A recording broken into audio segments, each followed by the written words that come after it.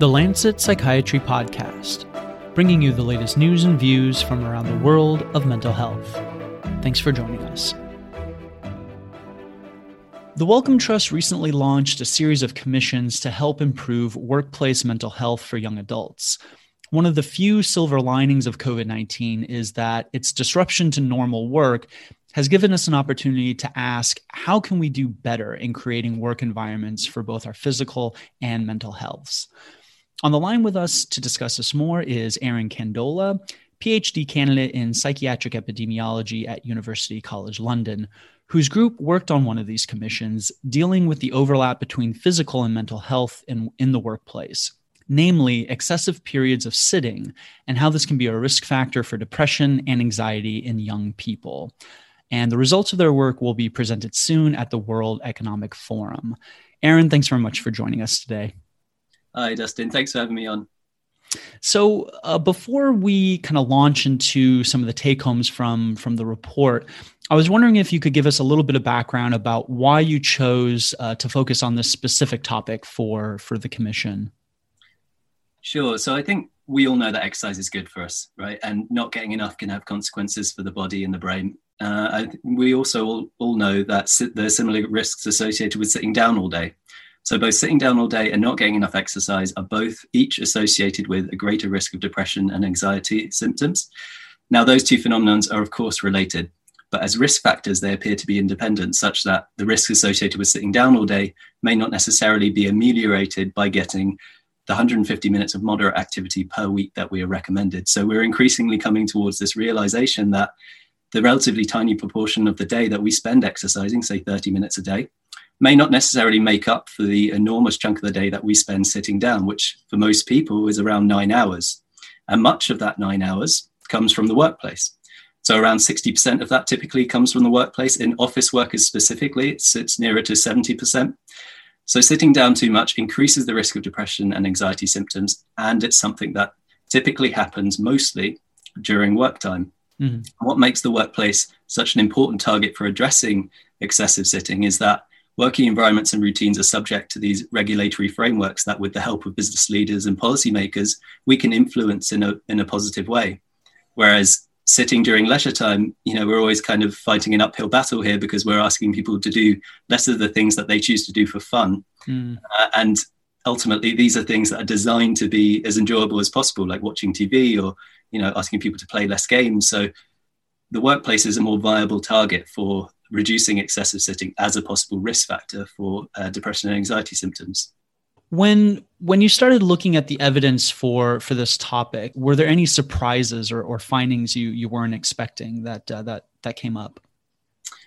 I think actually the main findings were relatively in line with what we're expecting. It kind of stands to reason that these dynamic workstations like height adjustable desks are pretty good for reducing sitting at work, and that they work well in these sort of multi-component frameworks where you have components of the intervention that target individual behaviors to sort of instill habit formation, and then you have other components that target culture and policy changes around the workplace to create a more dynamic environment. So it kind of makes sense that those interventions work quite well, and also some of the barriers that to successfully implementing these interventions that we come across in the literature, things like the perception of standing or moving at work being unproductive or unusual, which puts people off. So I think in a way, those things kind of make sense. What was more surprising was what wasn't there. So there was really quite a lack of focus on mental health. Most of the trials and interventions focused on physical health outcomes that we looked at.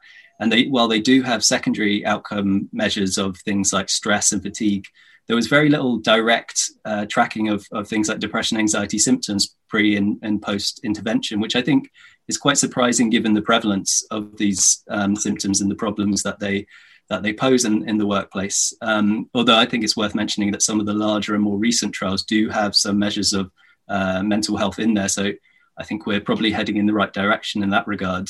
Another thing that was surprising actually was the lack of focus on remote working and digital interventions, because even before COVID times, we were shifting anyway towards this sort of remote, flexible working culture, which has obviously been accelerated now, and I think it's just going to continue in that direction. And while some of the bigger trials, they did have digital components to them, there was very little direct assessment of whether these approaches could be adapted for home working and whether they work in that sort of environment. And one thing I was curious about is why companies may focus on physical health, or traditionally have focused on physical health. Is one, maybe it's a little bit easier to measure, but I also wonder about stigma too in the workplace. I was hoping to get your thoughts on that, whether or not you think that might be a barrier for people exploring mental health in the workplace and how to change in the environment.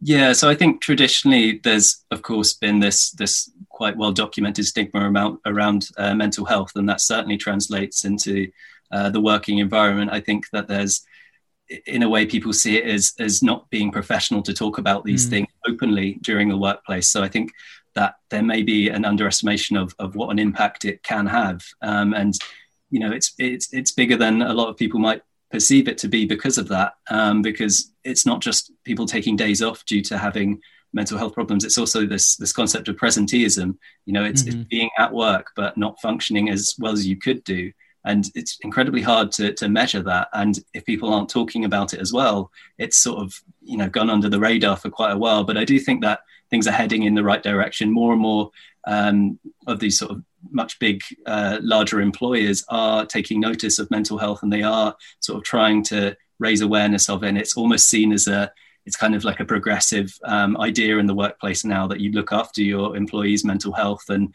it's an important thing to care about. So I think that things are changing for the better, but traditionally it's been quite a bad environment for mental health.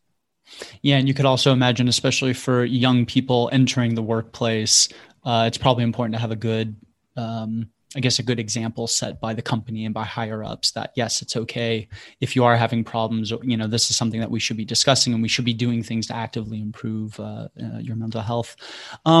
So based on what you found and the report, just for our listeners, I was wondering if you could kind of give us, what are the top 3 main things that you think we should take away from the report and from your commission, and any questions that you think should really drive future work in this area?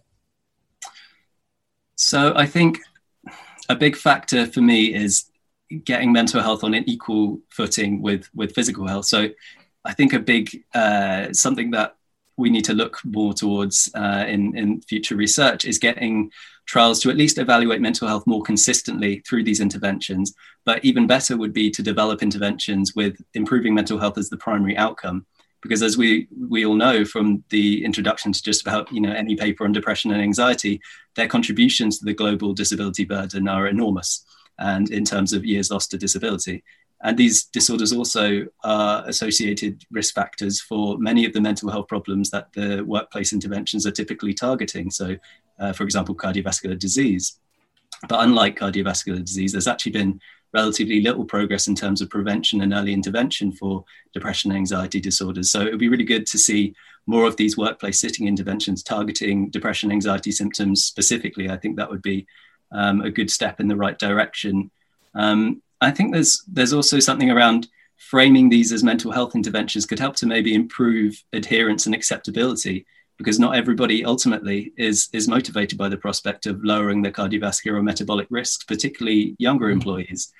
So I think mental health in some ways is a more immediate and relatable concept for some people, particularly given its prevalence and the early onset of symptoms. And related to that, it would be good to see more of a focus on younger employees as well in these interventions, because typically the average ages range between 40 and 60, which is of course a high risk group for a lot of the physical health conditions that these workplace interventions are targeting. But as we know, the onset of depression and anxiety symptoms are typically earlier than that. So trials targeting late adolescents and young adults would be ideal from a prevention, early intervention kind of standpoint. But also, in a practical sense, ultimately, these young people who are just entering work now represent the future of the workforce.